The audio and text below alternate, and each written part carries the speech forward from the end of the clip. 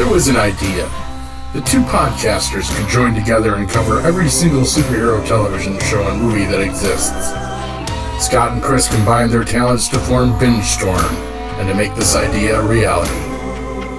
Then Barry Allen popped in and reminded us that short of having time-altering super speed, there's no way in hell we could accomplish that in one lifetime. We'll do what we can. So anywho, welcome to Weekly Heroics, a two true freaks guide to heroes on TV.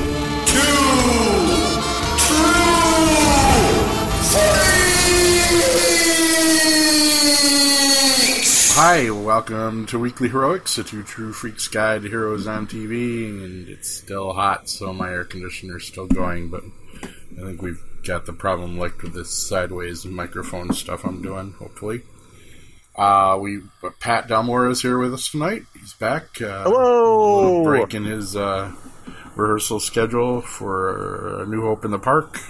Go see it if you're in the Seattle area soon. And we lost Terminal Hero somewhere, so we hope he's okay, but he didn't show up in the chat windows tonight, so we hope he just forgot about us and he's not having some kind of emergency or something.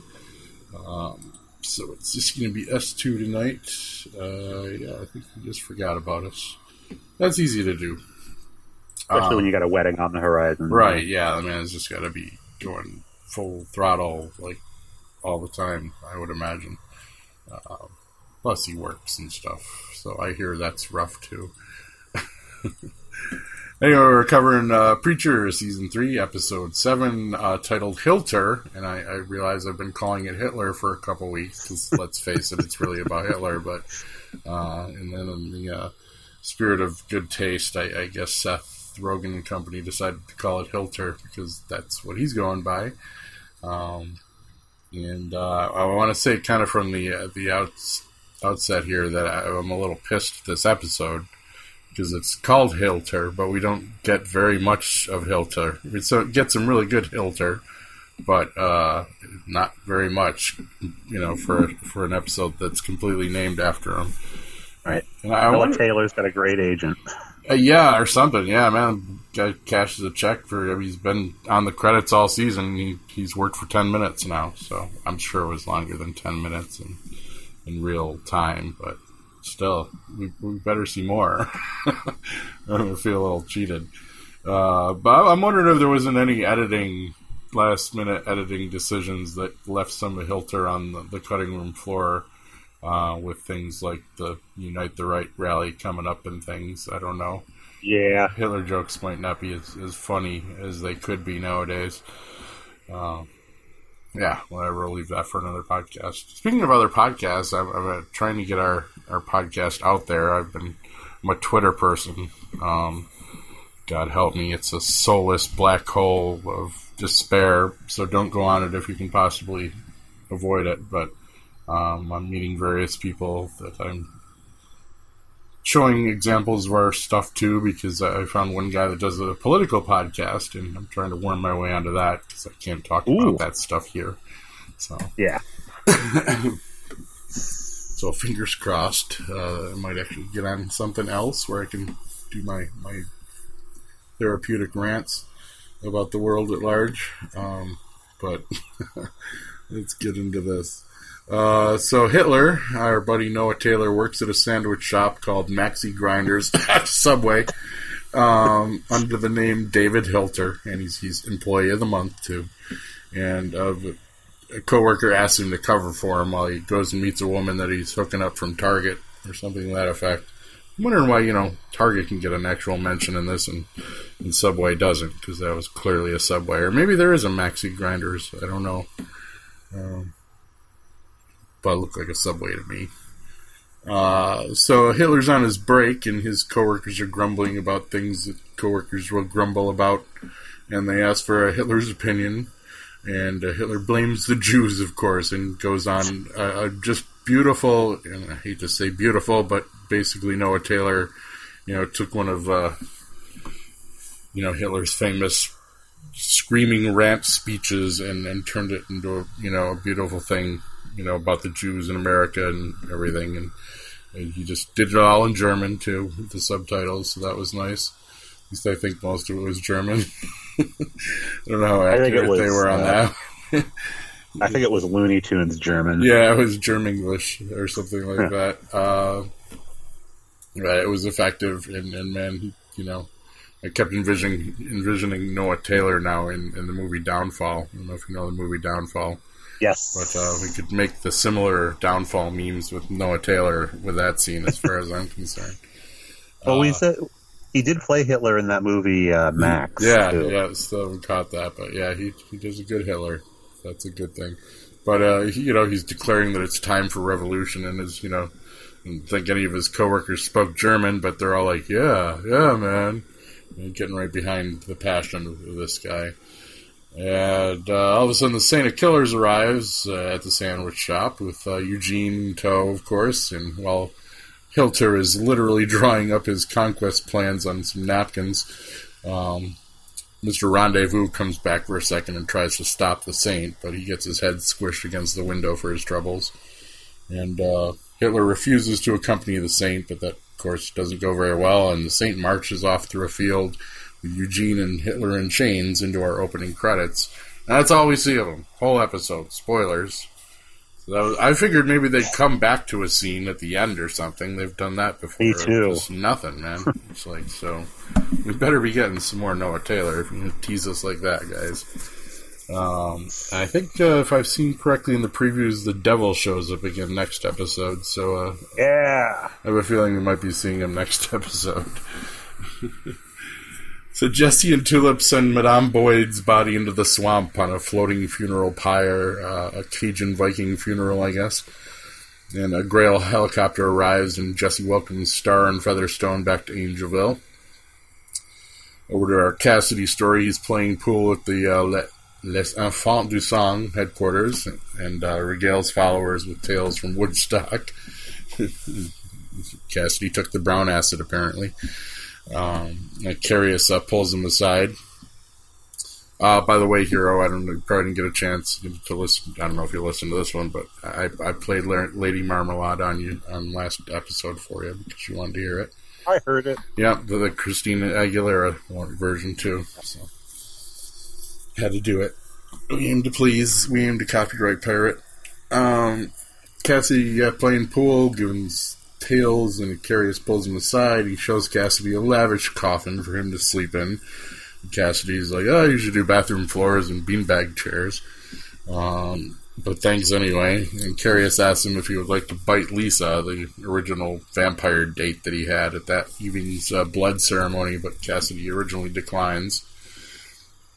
And they have a send-off ceremony for Deng, the guy that was turned in the last episode, and he tells, Carius tells Deng that it's time to fly, and Lisa explains to Cassidy that Carius is taking Deng to the airport to become a vampire ambassador, and part of Carius' 50-year effort to make the world safer for vampires. You get a kind of a little montage of, chapters being set up around the world, and Deng presumably starting his in France somewhere. Maybe. Jesse and Star sit down with Grandma to discuss terms of releasing Jesse from his debt, and Star even offers to refill her slave quarters for her, or maybe get her a TV show about Voodoo Granny. But she cuts off his offers by pulling her catheter out and pissing on his foot. So, well done there, Grandma. And she says, "I want souls." Yeah, Hoover leaves a message with Star to tell him he's about to capture Cassidy, maybe. Hoover enters a confession booth in a cathedral and gives a secret password to the priest, which is that he's been feeling like he wants to wear Miley Cyrus's skin, like a pelt. That's the password, I guess, and the booth descends underground, or Hoover really just needed to get that off his chest. And the booth descends underground and brings Hoover to a gym filled with priest assassins training, and nuns, I might add. And he tells the Monsignor that he wants to catch a vampire. Tulip and Featherstone bicker while waiting in the kitchen with TC and Jody, and TC tells us how he is good with wounds. He's eyeing Featherstone's nose. He's still looking quite rough from Tulip not sucker punching her. He once took a pig's heart, apparently, put it in an Irish setter, and the dog lived for days. So, yeah, send all your medical problems to TC.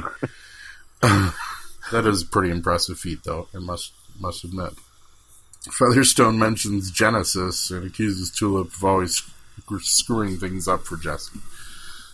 Jesse asks Star if he has contacts at Soul Happy Go-Go, our favorite soul harvesting place there, and Star says that the Grail owns it, so he can easily send an infiltration unit to obtain souls from the warehouse in Osaka.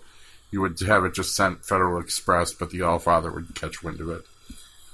Of course, it's on the condition that he can borrow Jesse immediately, and Grandma agrees but threatens to kill Jesse with her magic, and she demonstrates this by slamming it up against the wall with the napkin if Star doesn't follow through. Tulip and Featherstone fight in the kitchen. Good little girl fight. Star orders Featherstone to fly to Osaka and admits to Jesse that procuring the souls will be a little bit harder than he made it seem. Industry standard lies, as it were. Jesse sends Tulip along. Lisa, our vampire wannabe, is laying on the table for the blood ceremony, and Cassidy has apparently reconsidered his decision, and he recites his lines and then turns her, and everyone claps. And Icarius comforts Cassidy and assures him that it's okay if turning Lisa felt good. Star is consulting a map and shows Tulip and Featherstone where the Soul Happy Go-Go headquarters are located, and he tells them they will travel undercover as mid-level Grail operatives, and Tulip's got to wear the suit. Tulip complains to Jesse about his plan, but Jesse reminds her that they're out of options. He reveals his plan to kill Grandma with Genesis if he returns to Angelville before Tulip, and Tulip worries that Featherstone will push her buttons and cause her to ruin Jesse's plans, but he assures her that she won't fail. Cassidy and Icarius do another Can You Read My Mind scene from Superman the movie, flying through the sky, and Icarius even does the little drop thing to see if Cass can fly on his own, and it's a little depressing watching this today because they just ruled Margot Kidder, her death was apparently a suicide, and that sucks. Yeah, that was a hard blow to take. Yeah, not unexpected, unfortunately, if you've been following her through the years and some of her problems. Well. They drink absinthe at a bar. Absinthe, buffer, and succotash. Cassidy, with a big assist from Icarius, hypnotizes two women into kissing him and Icarius. And on the street, Cassidy is chatting with Icarius, who's in cat form, while Cassidy's trying to transform himself. Not having a lot of luck with all of the Icarius powers that he's trying to learn. And Hoover points him out to the Monsignor, who tells his crew to get ready. So Tulip asks Jesse to check on Cassidy while he's in New Orleans with Star, and then Star, Featherstone, and TC watches Jesse and Tulip share a little romantical moment, and then poor Featherstone tries to get like a romantical goodbye from Star, but that ain't happening. That poor woman. Yeah. That whole scene. I'll call you when I'm on the plane. He's like, why? It's like, why? TC tries to strike up a conversation with Star, which is pretty funny, but he says, excuse me, and just pretends to take a phone call, and just sits there with a dial tone to his ear that you can hear. Grandma tears up over Jesse's departure, and threatens to send him to hell if he doesn't get her souls. So Jesse comforts her and promises, he'll return with revenge in his eyes. Back to Cassidy. Just the funniest scene.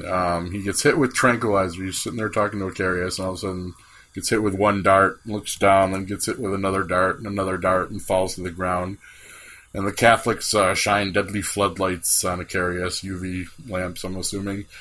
And Cass wakes up. A nun comes over to do away with Cass or capture him, and he's like, I've built up quite a tolerance to tranquilizers over the years. How's yours? And it just rips one out of his chest and plunges it into her. And then he attacks the priests, and we get to see super badass Cassidy. That reminds me of his first scene in season 1. So it was kind of nice. We really seen him tear loose, like with vampire rage, in a while. Cassidy finds Icarius' cape and despairs, and Icarius shows up alive and well in mouse form, and Cassidy's just overwhelmed with that, and then morphs back to a human. And Cass worries that he's endangering Icarius, but Icarius assures them that they will fight together, and they kiss quite passionately. Aww. And so, and you know, where's the articles? You know, I'm one of those guys that kind of gripes about how I'm very much a lefty and social justice person and all that. But I get kind of annoyed with some of the groups that are like, we're not, you know, well enough represented and stuff in, like, the Marvel movies mostly. And, you know, we should have gay sex scenes in superhero movies just to prove that gay people have sex in superhero movies and stuff like that. Whatever. Make a superhero movie. But we finally get some pretty good bisexual, at least, vampire representation in this one, and haven't seen anyone write boo about it yet. So that's kind of distressing. But there it is. I think their eye is not turned toward anything Seth Rogen is doing. Probably not. No. They've probably kind of written him off as, you know, yep, kind of the, you know, low rent, druggy movie type guy, which he's done well. You know, he's carved himself a little niche there, but he does some pretty goddamn good TV drama too. So there you go. So that was a nice little subplot, and it kind of fits in with, you know, I think they've kind of always portrayed Cassidy as kind of pansexual, you know, or vampires in general kind of are, I think. And so that fits in nicely. Tulip and Featherstone sit next to each other on a plane. Featherstone grabs the in-flight magazine and pisses Tulip off, and she tries to keep her cool. Counts to 10, stuff like that. Lisa sits in the car with Icarius to be driven off to the airport, and he tells her that there is no plane, and proceeds to kind of denounce vampires, calling himself the worst kind of vampire, and he kills her. And he leaves her ashes by some railroad tracks, which presumably has all the remains of his other victims that he was going to let fly, you know, take to the plane and spread his empire. So I don't remember if this was the case in the comics. I don't recall it, and I haven't gotten back to it. But it was actually kind of a twist, because I didn't remember if it went that way in the comics or not. But so this is presumably where Icarius is getting his ramped up powers, as he makes vampires and he just eats them, and probably gets some of their juice that way. So that was interesting. I loved the image of him driving, you know, having the driver's side of the car in complete shadow and the passenger side in sunlight. But I was happy that he was not sending vampire ambassadors out into the world, because everything is with vampires is a metaphor. And I was like, once he said that was what he was doing, I was like, these are AIDS parties they're having. I was like, this is, you know, this is what the conservatives think that you know, the gays are up to. Right. Yeah. Have like a big party and give somebody AIDS and send them out to be. I didn't even think of that angle of it, but I could see how the right brain could fucking form that one. Yeah. I'm just a simple man. I'm just like, vampires, yay. No, I have loved this vampire. Yeah, I do too. I really like this story arc. Yeah, and it was kind of a weird twist, seeing that, oh boy, okay, that's how he's gonna eventually Cassidy's gonna have to get away from him, because yeah, he's not one of the good ones apparently. Yeah, so on the way to the Grail offices, Star promises to return Jesse's soul on the condition that Jesse promises not to betray him once he uses Genesis again. And Star and Jesse arrive at the offices in New Orleans. Hoover calls Star to inform him that he has lost Cassidy again, and Star orders him to continue the mission in his colorful way that he does. That was great. That was great dialogue. Yeah. I'm afraid I let you down, and I will let you down. Yeah. I next see you. Yeah. TC, while painting Grandma's toenails, asks her what Genesis is. You know, and she's like, it's a book of a Bible. You know, you really are. She makes some insult at him. I forgot what it is. You really are dim or something like. You are. You really are an empty basket full of empty baskets, aren't you, or something like that. You remember that one. But he's like, nah, I know what Genesis is. What is the Genesis? And Grandma perks up and clearly kind of knows what he's talking about, and asks where you heard that about. Did you ever hear about a thing like that? Yeah. So Carius snuggles up to Cassidy asleep in his coffin, and they start doing some lovey-dovey stuff again. And Star and Jesse ride the elevator, and Star tells Jesse if he wants his soul, he must kill him. And Jesse's like, what the fuck? Who? You know? And suddenly the elevator doors open to reveal the All-Father waiting for them. And then Star holds the gun to Jesse's head, and he's like, Jesse Custer, as requested, sir. And the episode ends, so... I actually have a couple nitpicks, but you can go ahead and say your piece, Pat. The actors are having a blast. Oh yeah. You can tell Betty Buckley is having a great time. I love how they decided to do Jodie and TC in this. I do too. It's much more the, if you've ever hung out with somebody from the Deep South that doesn't talk much, and when they do, you can't quite figure out what direction they're coming from. And well, I've hung out with people from the far north that probably should be in the Deep South. Let's put it that way. It's not necessarily a geographic thing, more of a mindset. Yes. But yeah, they are kind of nailing the feel of it. Yeah. Continue, I'm sorry. Vampires are great. I was sorry to see, what was her name? Lisa was the one that got made dead in this. Yeah. She was a sweetheart of a girl. I kind of thought they could have done more with that. Showed what she would have been like as a vampire. Well, at least they didn't do the poor guy that, what was it? I forget his name, but whoever, it was his grandmother was in the basement. Yeah. I imagine he'll go last because Zacarias needs the basement. We haven't seen it played out. What's the episode before where he talked about if you pick a good person to turn, they'll stay good. Yeah. Like your son went evil not because it was vampirism, but because he was a bad guy to begin with.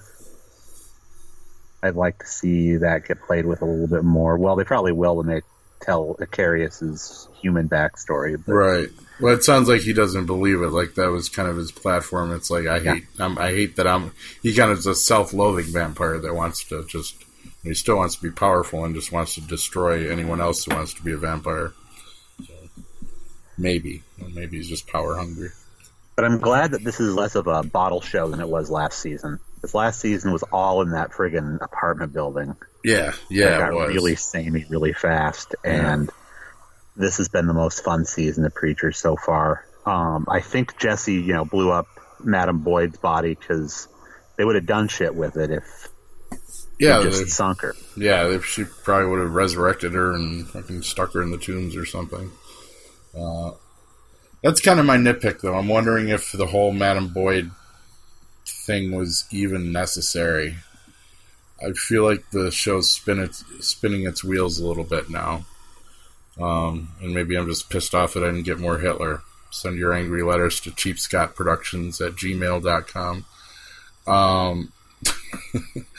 I don't know. I feel like we've kind of done this whole... It's like, okay, we got to get Grandma more souls, and then Jesse can pay off his debt, and I just almost feel like we could have skipped the Madame Boyd thing completely and gone right to the Grail getting her souls. I don't know how you feel about that. I'm trying to think of an instance where that whole subplot was absolutely necessary. Yeah. Other than to get TC an excuse to get naked with a goat, of course. That we needed. We definitely needed that, but I'm sure there were other ways to get that into the narrative, too. I have no problem with them putting a cute actress on a TV show, right? And Madame Boyd was quite cute. Although I feel like it sort of puts in there that Jesse has a preference as far as his women are concerned, where they'd already established that he and Tulip were true love since they were children. But I almost think you could have made better use of Madame Boyd by keeping her alive. It's like, her story's done. So, no more flashbacks even. I guess there wasn't any more past with her and Jesse, but there could have been some future tension there, love triangle stuff maybe. Or, just a general antagonist for the Langell family or whatever. But I don't know. Are any of her lieutenants still around? No, remember Jody went and pretty much cleaned shop and when he kidnapped her, so he pretty much slaughtered everybody. So it's just like they were kind of a disposal plot line. That's why I'm just wondering if maybe we could have seen some more Hitler and Eugene this episode. I don't know. Just does it say on the IMDb how many more episodes they're in? Probably. Being in every episode because their names are in the opening credits, but no, not necessarily. Sometimes they'll have the credit-only thing. Yeah, no, because Carius was only in like 4 of them. I think he's in. I remember. You were saying 6. Yeah. For Carius. The next episode's called The Tom Brady, so that could be interesting. I'm sure my girlfriend, the Patriots fan, will be on pins and needles for that one. Let me see what Ian Coletti's got for episodes. I almost don't like doing this because then it kind of spoils some things. But wow, no. See, I hope they just haven't updated yet. They're saying this is the only episode he's in other than the last one. Now, talk about your wasted plot lines. Yeah, there's no way, man. They've got to... I mean, IMDb's not always very accurate with that, but... wow. That would suck. If that's it, that's a complete waste of time. Yeah, it is. That's unless they already know they got that next season coming up, but that would be just ridiculous. I mean, they've got to be back because they've got to get the Saint and him back to hell and shit. So let's see what McTavish has going on. They've got now. I'll bet they've only updated it up to next week then maybe because there's got to be more of the Saint. The Saint only goes up to this episode too on IMDb anyway.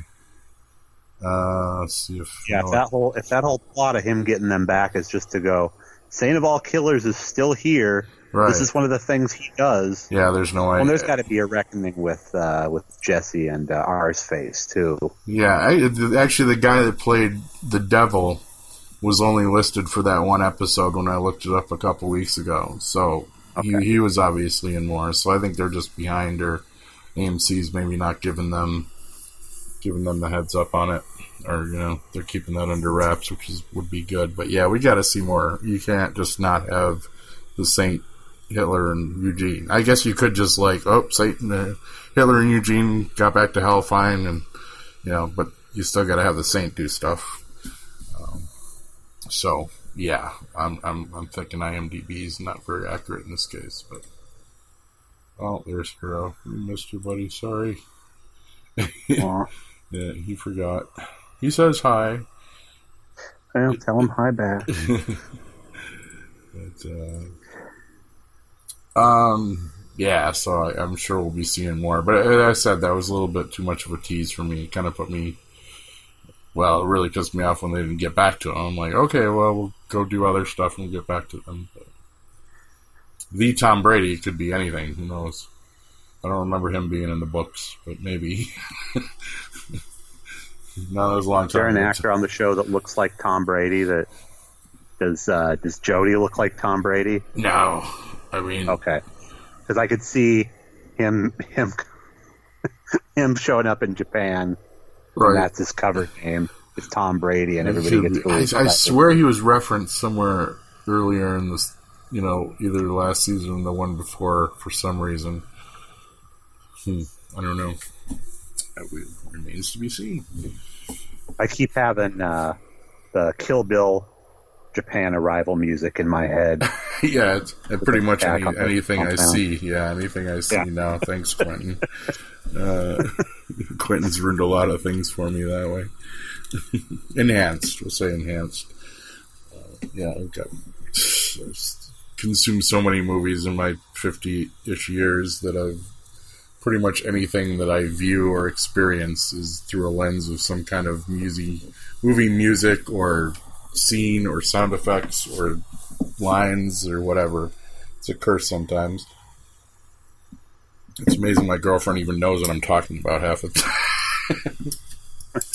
I'll tell you what, if they got this crew to do the next Defenders, I think it would be a lot more fun than the first Defenders. Yeah, unfortunately, I don't think there are any plans for any more Defenders from what I've been reading. But I'm not crying too hard about that, honestly. No, if they can keep, I question how long they're even going to be able to keep the Netflix shows going with Disney doing this. We're going to take over the world with our streaming service thing. But we'll see. We're going to get at least another Luke Cage, and apparently Iron Fist 2 is coming up and looks pretty good so far. And Daredevil 3. Yep. And supposedly Jessica Jones 3 started filming not too long ago. So they're sweet. Winning that. Sounds good. I switched to a Punisher 2 before they're finished. Oh, I'm thinking that'll get another one too. Yeah, that's in production now too, actually. Okay. Because I've seen set photos of Jigsaw. Spoilers. We kind of knew that guy was going to end up being Jigsaw. Yeah. So, yeah, I'm sure that'll be ramped right up to 11. That'll be nice. Yeah, can you imagine a superhero like show where they were having like all these like separate, totally crazy adventures that where it didn't feel like Buffy-ish at all? Yeah. That's what I like about Preacher, is it doesn't feel Buffy-ish. No.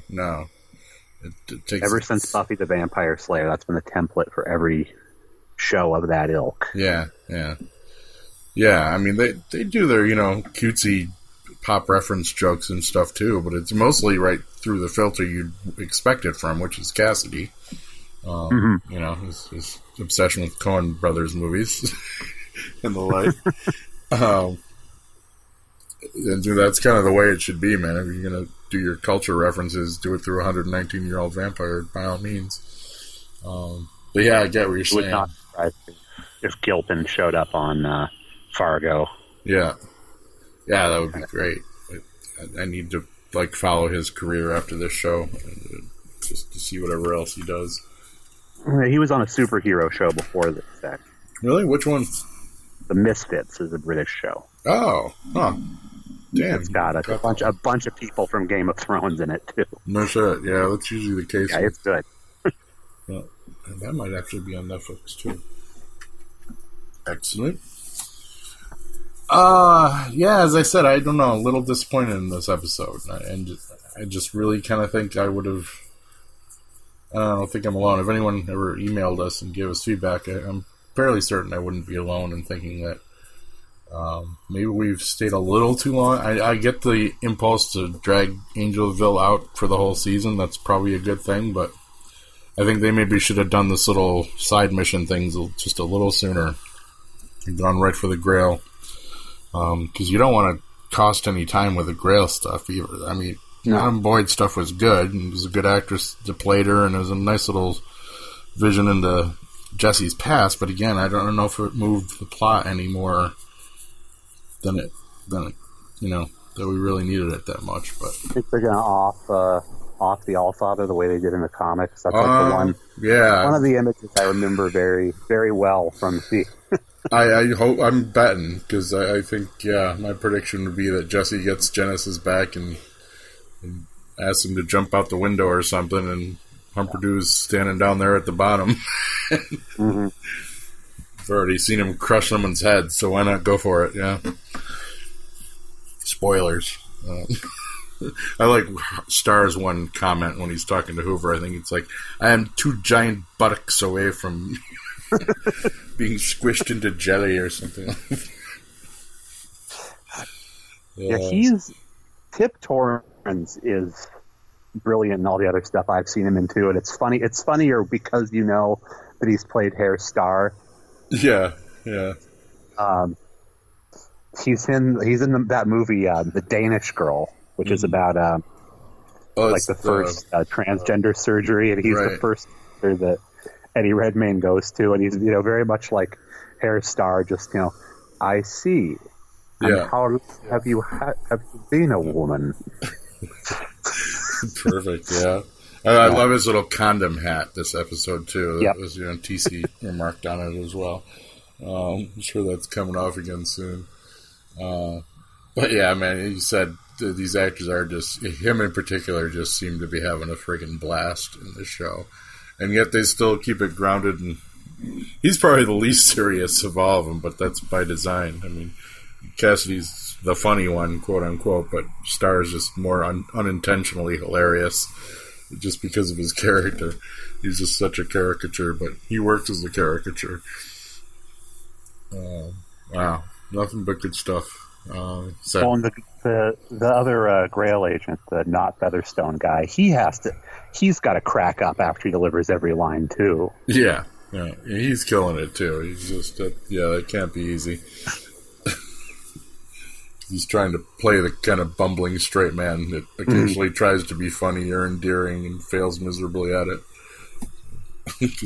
And the interesting little, I think this dynamic was in the comics a bit too, that Featherstone did kind of have an obsession with Star, and then Hoover, was in love with her basically. I can't remember that closely. I'm about to hit those chapters again in the books. Kind of stalled after the